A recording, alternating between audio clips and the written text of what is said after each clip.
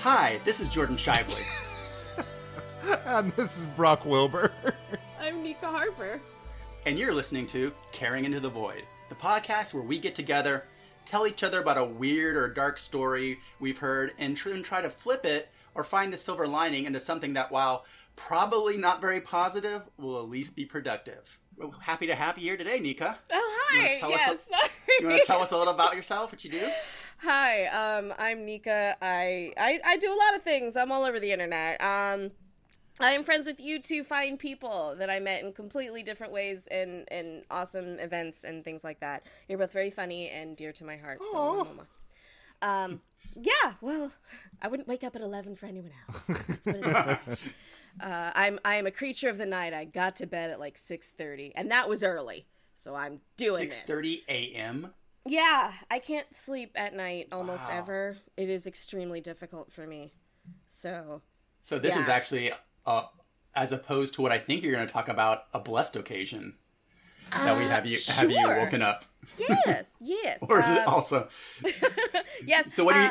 I brought the big topic of cursed objects today. Yes, which I am excited to discuss this. I did no backstory on whatsoever, but I wrote a story on it, but that doesn't help. So we're going to do something a little different this week than we normally do. We're just going to shoot the shit about what we like about cursed objects, and then we're all going to make one up. As we get started here, does everyone have like a favorite pop culture cursed object? Mine has always been from Needful Things, Stephen King's book, and then from the movie adaptation, which...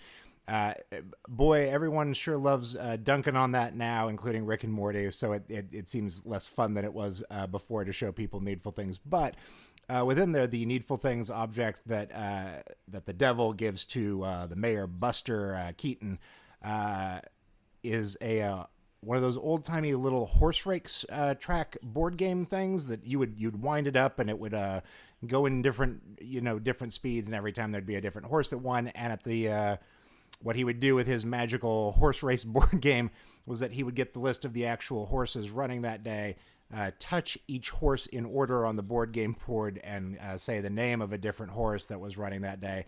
And then the magical cursed object would predict the outcome of the horse races, which I remember seeing as a kid. And like, it was something perhaps about the nature of the fact that like there isn't really a twist on the device other than like, this guy has to go out and like do terrible things to his friends and neighbors. Like there's no like you become a horse at the end is the weird twist of it. But there was something very interesting about the idea of scamming a system that as a Christian kid I was raised to believe like, well, gambling is bad, but like is taking money from gamblers actually good?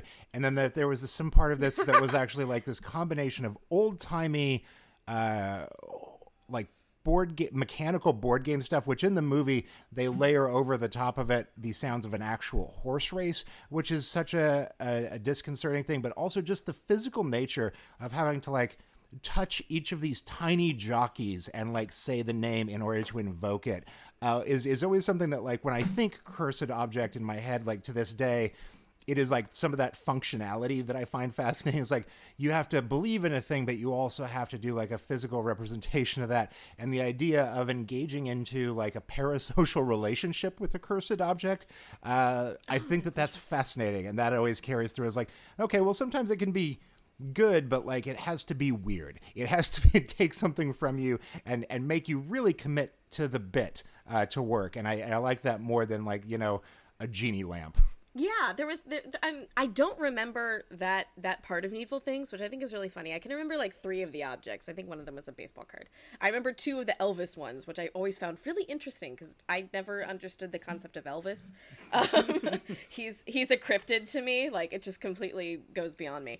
The baseball card is in fact that it's a Sandy Koufax card, which was exciting at the time because of course it was the only Jewish player to have made it big in the leagues at that time. Oh, that's fascinating. But also the card itself that the devil himself pulls out of the basement is made out to Brian, I believe is his name, which is the name of the kid that we first meet in the movie. And so how recently did you read this? Because I was like 12. Oh, I rewatch it with some frequency, but like, yeah, it's like the baseball cards made out so to you and signed by this guy that's been dead forever. And it's like, yeah, you should have known something was up. That seems a little too cursed. There's something that's also really interesting about Needful Things as the story or the concept is that the items themselves are not technically cursed. Right. It's the bargain that you get with the devil who is selling them to you that is actually, I mean, total spoilers, but it's like the objects themselves are all pretty blessed. Like they're pretty cool things. It was the bargain, like in order to get this thing you have to sabotage your neighbor in some way, right, and like do some small amount of bad in the community, and then that starts to ramp up because you want to hold on to this thing. But yeah, all of the objects were like, it's exactly that. It's the they'll give you your deepest object of desire, which for someone is apparently horse racing, and someone else they get to go on dates with Elvis or whatever. Yeah. The real cursed object was us all along. That's the problem. Before I talk about the one I like, I also really like the idea that the Needful Things cursed objects aren't really cursed because of something that's happened to them. They're cursed because of you. Right. Your evil is the curse that curses it and turns it into a cursed object. And it's really just a mirror for whatever is evil in you. May we all may we all one day become our own curses. So my favorite one is, even though I have a lot of issues with Clive Barker as a writer, I really like the puzzle boxes from Hellraiser. The Lament configuration. Yeah. You just did like your first like Barker read, right? Yeah, and I bought like 5 Barker books and threw them all away after reading one chapter. Because I had just watched the Lord of Illusions, and it's fucking amazing. It's like basically a Mage the Ascension campaign made into a movie. That's Scotty Bakula, right? Oh man, I must have been. I was like, and then I watched Hellraiser 1 and 2. And I was like, man, I must have been snoozing on Barker. I'm going to buy a bunch of books. So I literally bought like $60 of Barker books, read one chapter of the Scarlet Gospels, and threw them all in the trash. Because like, it was just gore and violence in such a mean-spirited kind of sadistic way. No, it does feel mean-spirited. There is something about that. It was. I'm fine with gore, and I was all into the idea for the Scarlet Gospels of like, yes, blood magic, ritual, like cutting and all this stuff. I was ready for that. I was not ready for like the description of like content warning of just like sexual assault, but super violent. You really should have gotten his children's books, the Aberrat series, because to watch him make the leap from that into kids' books is wild. I do love the comic book Thief of Always. Oh, okay. That's a great story and a great comic book. I haven't read the novel, but the adaptation was a great little creepy haunted house story. So like I was kind of taken aback by like because I've read a bunch of gory stuff, and this is like just like so sadistic, that I was just like, it's not my thing. Right. Yeah, off-putting to the reader. Doesn't float my boat. But I do love the idea of a box that you have to like that you're tantalized by what's inside of it, and you're not forced, but the whisper from this box makes you unlock your own doom. Isn't there? Aren't there other allegories for things like that? I mean, it's pretty sure it's mythological to Pandora's box, literally. Don't open this box, you open the box, etc. Yeah. All evil is unleashed into the world. But are there? I mean, it's such a good concept, especially when it's a puzzle box. Are there any other examples of something like that? It feels like it's tickling something else in my brain where I'm like, it's like this, but I do not have that. So that's the curse. I also love cursed objects like mirrors that are liminal spaces to other places. Yes. That's one of my favorite tropes in writing. Mirrors was actually going to be one of the things. Mirror worlds and stuff was going to be another one of the topics that I have. I love that idea. There's a certain element of variety that I like with cursed objects. We talk about Magnus Archives a lot. I Yes. am in love with Magnus Archives. There are some cursed objects in that. Yeah, the whole thing is kind of based around the idea of cursed objects. My favorite ones, of course, are like the table or the calliope, and what's or the books. Leitner's books themselves are pretty cursed objects. Once you read them, you summon something. I did an entire D&D campaign based upon essentially the Leitner collection, which was, but like in more D&D terms. I absolutely, those are the stories that get me really, really going for Magnus Archives. Just hearing super about cursed object, the book of Mr. Spider's book. Mr. Spider is coming to visit you. Now he's at the door. As you read it happens. I talked to Jonathan about that, and he said he didn't like that one as much because it felt cheap. He was just like, "Yeah, this has been done before," and I'm like, "It's amazing." I know. I mean, it's a trope. I mean, it's just like Stephen King's story, the young something virus travels north, where the guy buys really good. It's really creepy. The guy buys a painting, and it's just a guy in a car, but there's something wrong about his smile, you know. And it keeps driving, and then he like looks and sees that the car is parked outside of his house in the painting now, and the door opens.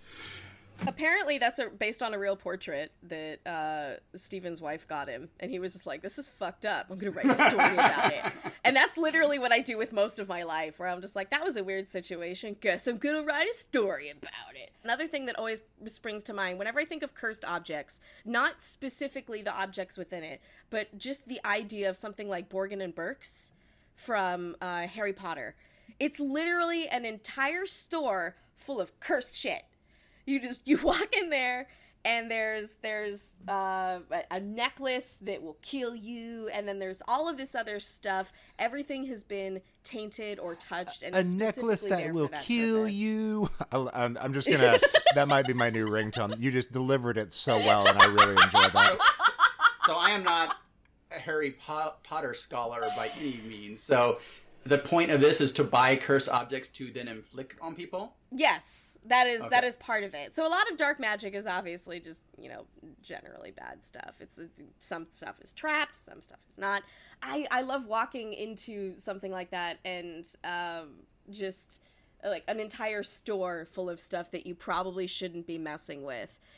Museums are another thing. I think I like the idea of like objects that have histories far beyond our knowledge. I think that we take things for granted, and I think that mystery is something that we don't get enough in our lives, and we don't take the time to think about those things, about the paths that we lead, or the strangers that we meet, what their lives could be like, what we could do differently, and the things that we get. Every used book, what was it used for? What happened? I think we place a lot of emphasis on things in our world like heirlooms, but without any of the gravitas that means. To be fair, used books sounds like the name of a great Richard Bachman short story. Yes, what were they used for? It's a perfect tagline for the movie. Really? No, See, I'm saying it should be. Slinging out ideas. You should slinging be. Out right. Ideas. I've actually been working on a podcast around a similar kind of thing, around the idea of like cursed objects in this sort of antique store kind of feeling that I'm working on with a friend. I have a strange little story that I think is kind of funny, and I'm not sure who to hate over this sort of thing.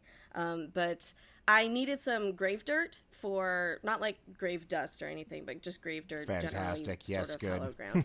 Ground, for witchy stuff. So I needed a jar of that. And as long as it's not grave dust, No, yeah, well, it's different. Grave wax. I would love grave wax if anyone could get me some of that. Grave wax is the title of my autobiography. Yes, grave wax. It's your mixtape. Grave wax and tacos. It's your mixtape pressed to a record. It's the title of my first erotica collection, Grave Waxed. Yeah, but it's also WHACKS, Grave Wax. Yeah, so I was out visiting my boyfriend in New Hampshire, and he goes, "Oh, hey, let's go. There's this graveyard on the way to the airport. We can just go past there. And my grandma is in there. I'm like, great. I would love to introduce myself to your, departed grandmother and then take some of her dirt. I figured that would be safe. I took it, I wrapped it up, put it in my luggage.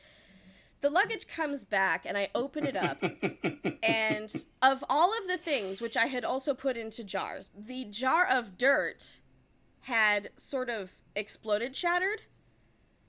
And so there were shards of glass and fucking grave dirt all over. And I was furious. And then when I opened it up, in the very top of that, there's a TSA tag. So I'm blaming TSA for being messy with my grave dirt.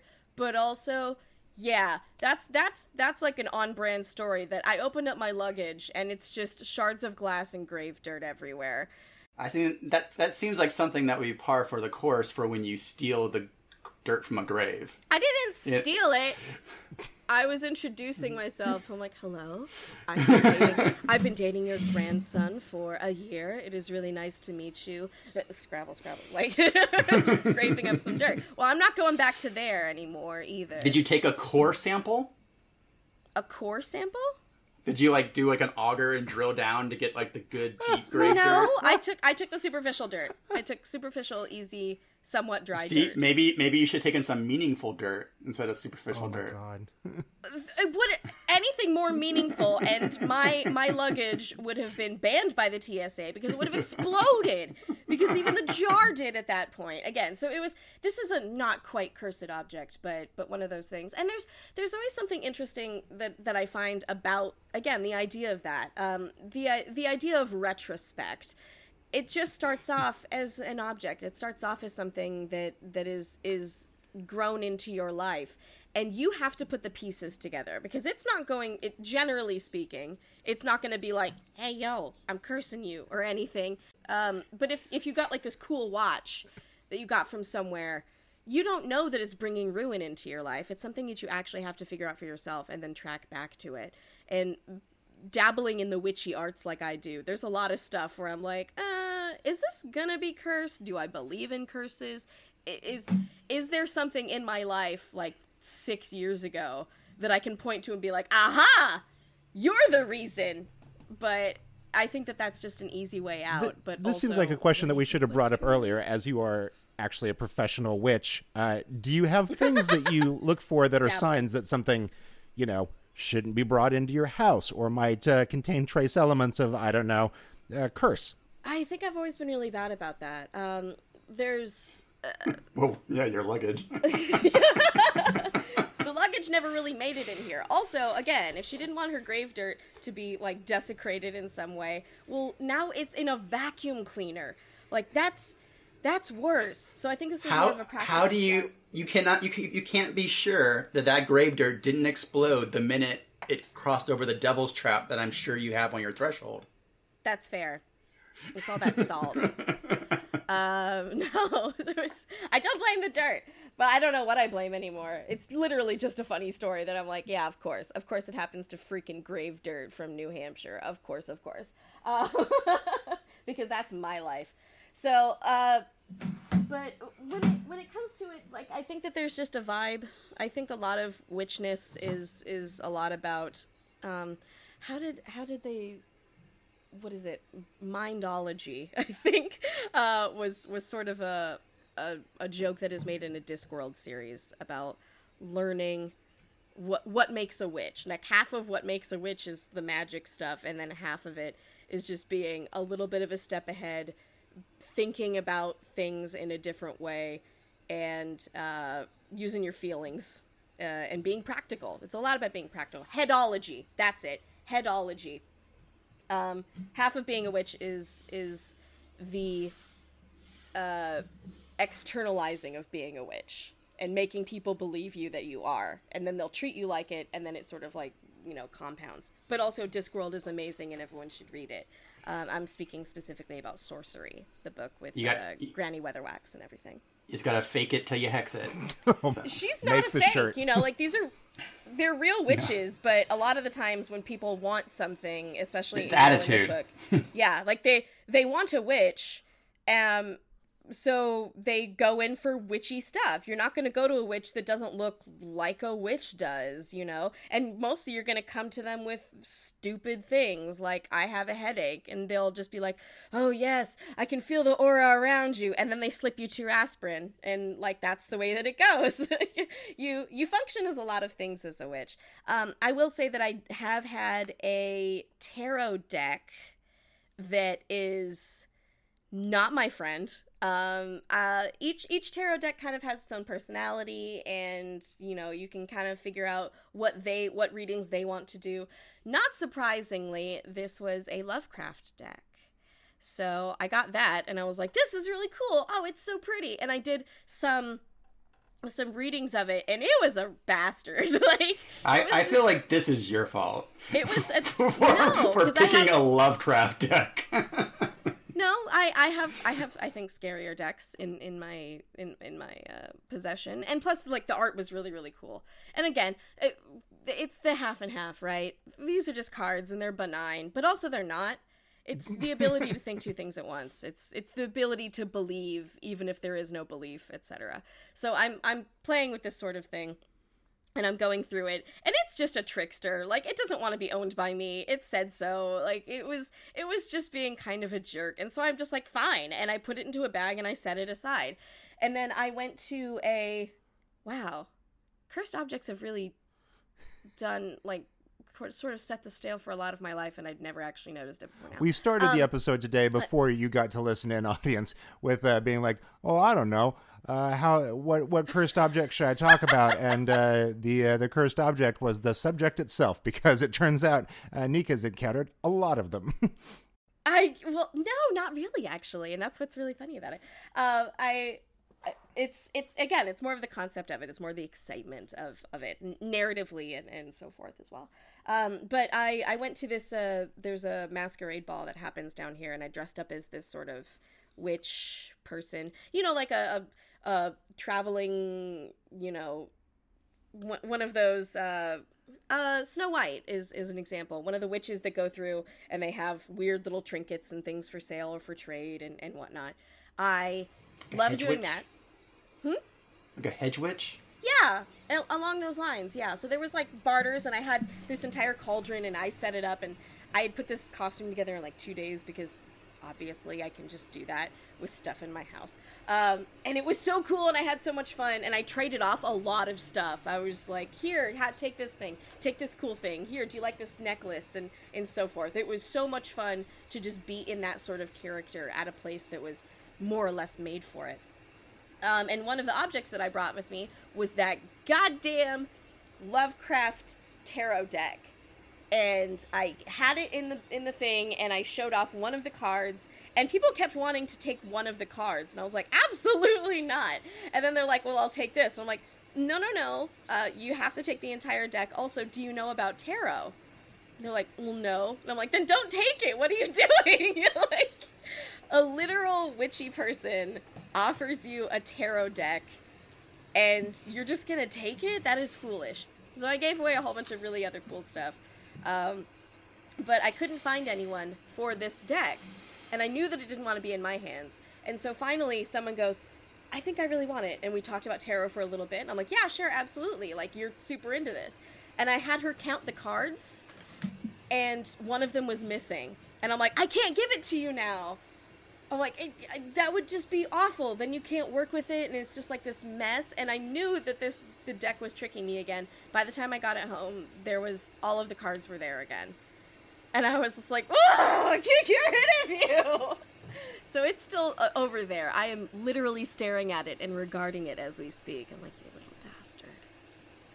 So what is everyone's made-up cursed object? Ooh. Mine is Who wants to go mine first? is a parody cover of Ariana Grande's "Thank You Next" called "Thank You Hexed," in which she proceeds to curse his ears. No, I think mine has always been my cursed object is one that, like, it is an object that I've always wanted because I grew up playing Myst, and reading the Myst tie-in novels. And if you are not of our age group, Myst was about a series of worlds where a group of magic people wrote books, and you could touch the book and enter into the world that was written in the book, which is used, obviously, as one would do to make a series of nonsensical puzzles for no one. But within the books, they had a whole civilization. But also, like, if you wrote, like, a bad book, you could wind up getting trapped in a nothing world for forever if you didn't have your right book to get home. And I've always considered that I would love to have a version of that is records. If you have a turntable, a magic turntable that, cursed, I suppose, where when you played records in reverse, it allowed you to enter the world of that record. And in the same way, whatever the music of that record would become the world that you entered. But I realized that this would become a cursed object in my hands, because inevitably I would die in Metallica world or something like that I'd be like, you know what, this would maybe be fun, and then I just never come back from that. So that's my or you get the you Myst get record stuck player in the morass of Dashboard Confessional world. Oh my God! Why would you ever, even as a joke? It's just hair everywhere. Put that It's on the your entire turntable world. if you know it's a magic turntable. So Jordan, what's yours? So my object was found by Solomon Bathurst. He was a temporary archivist at the Metropolitan Museum of Art, and he was tasked with cleaning out the back closets of some of the archives. And he found this dusty painting that was leaned against a wall, which is not how these things are supposed to be stored at all. And he put it up, and when you stare at this painting, you can't remember anything before the painting. In it, there's a hillside painted in the dark green of rotting vegetation against a black sky. The black paint glistens wetly, and what must be a trick of the light in this back room, as if you could reach out and press your finger into its surface and it'd still be wet. In the hillside of this scenery is the outline of a door, and a child stands facing it with their back to the viewer. The door is outlined with a pale, sickly light. The yellow paint spills into the green of the hillside like a spreading bruise across flesh.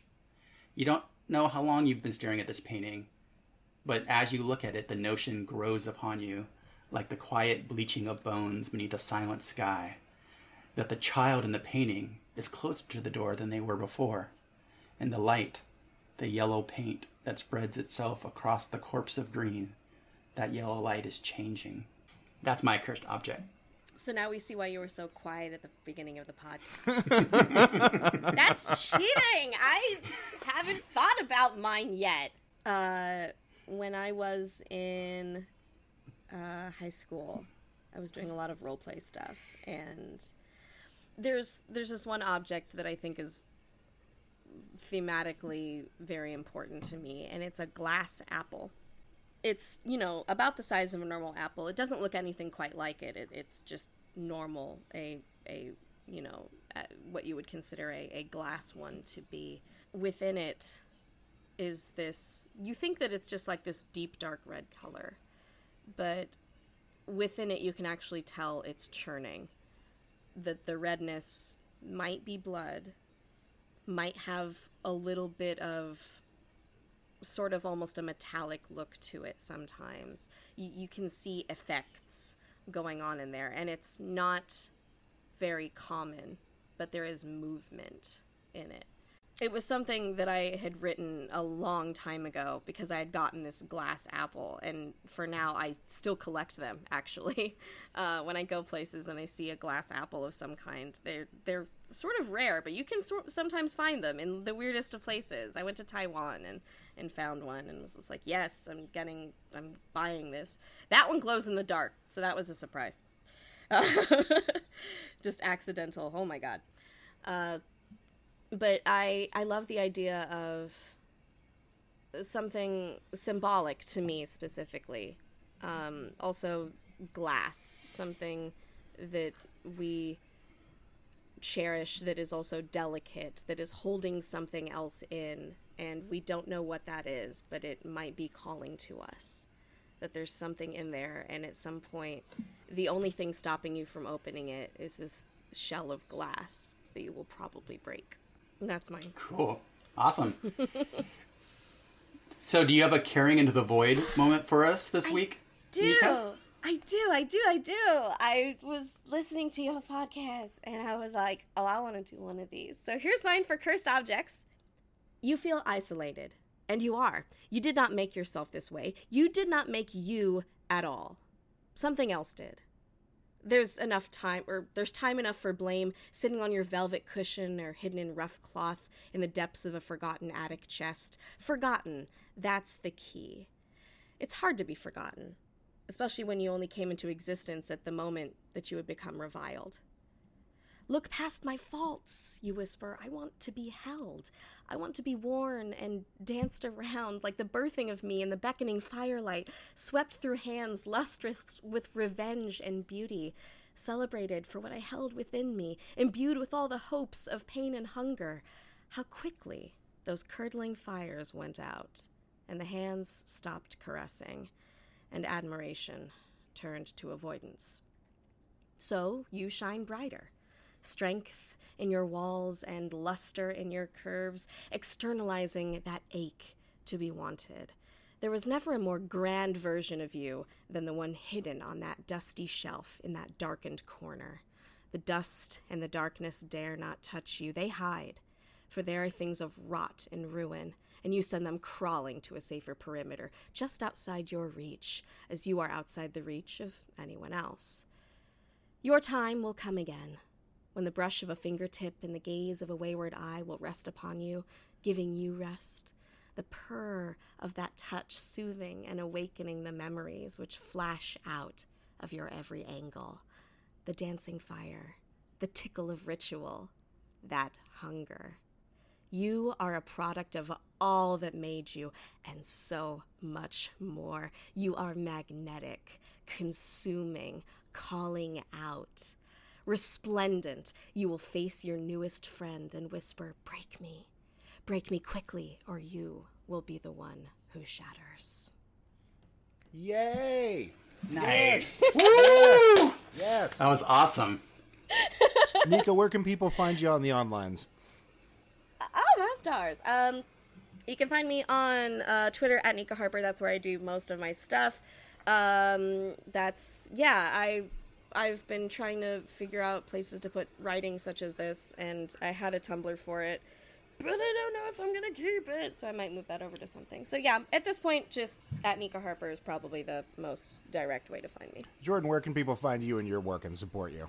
You can find me at Hottest Singles on Twitter, writing weird stories and jokes, and then I also have a Patreon, which is Dread Singles, where I run a monthly Choose Your Own Adventure and write smut.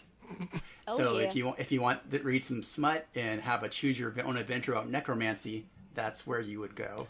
And then also I make t-shirts at voidmerch.net. And also one more place you can find Nika is sometimes narrating stories on Pseudopod. Yeah, which is one of my favorite podcasts. I've done a couple things with Cast of Wonders as well, and I loved them so much, and I was so excited when I finally got the first call out to do a narration for them. And then when they find something kind of problematic, they just bring it to me now. They're just like, all right, this one's a lot of content warnings on this guy, and I'm like, I love it. So I've been having a lot of fun with that, and it feels so nice to be part of something that you love, a lot like this podcast. I'm so happy to be here because I've been listening to this nonstop for the past week, and I love it. So I'm Brock Wilbur. You can find me at Brock Wilbur on the onlines on most places. I have a couple of podcasts you can find on iTunes. Also, in regards to this, keep your eyes open for A24's upcoming Peter Strickland film Fabric, which is a movie about a haunted dress that kills people. So that looks real good. Hey. Phantom Thread, but with phantoms. I'm excited for it. Anyway, I think that's been our show, unless anyone has anything to add. I want to shout out a book I just read called Wilder Girls by Rory Power. It is amazing. It is basically if the Jeff Vandermeer, if Annihilation was set in a girls' boarding school and involved a queer love story.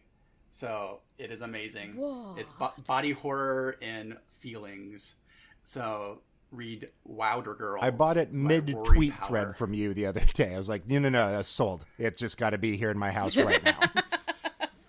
All right, so that's it. And keep listening and keep your hearts dark and true and your teeth sharp and mini. And we'll see you next time. Thank you, everybody. Goodbye.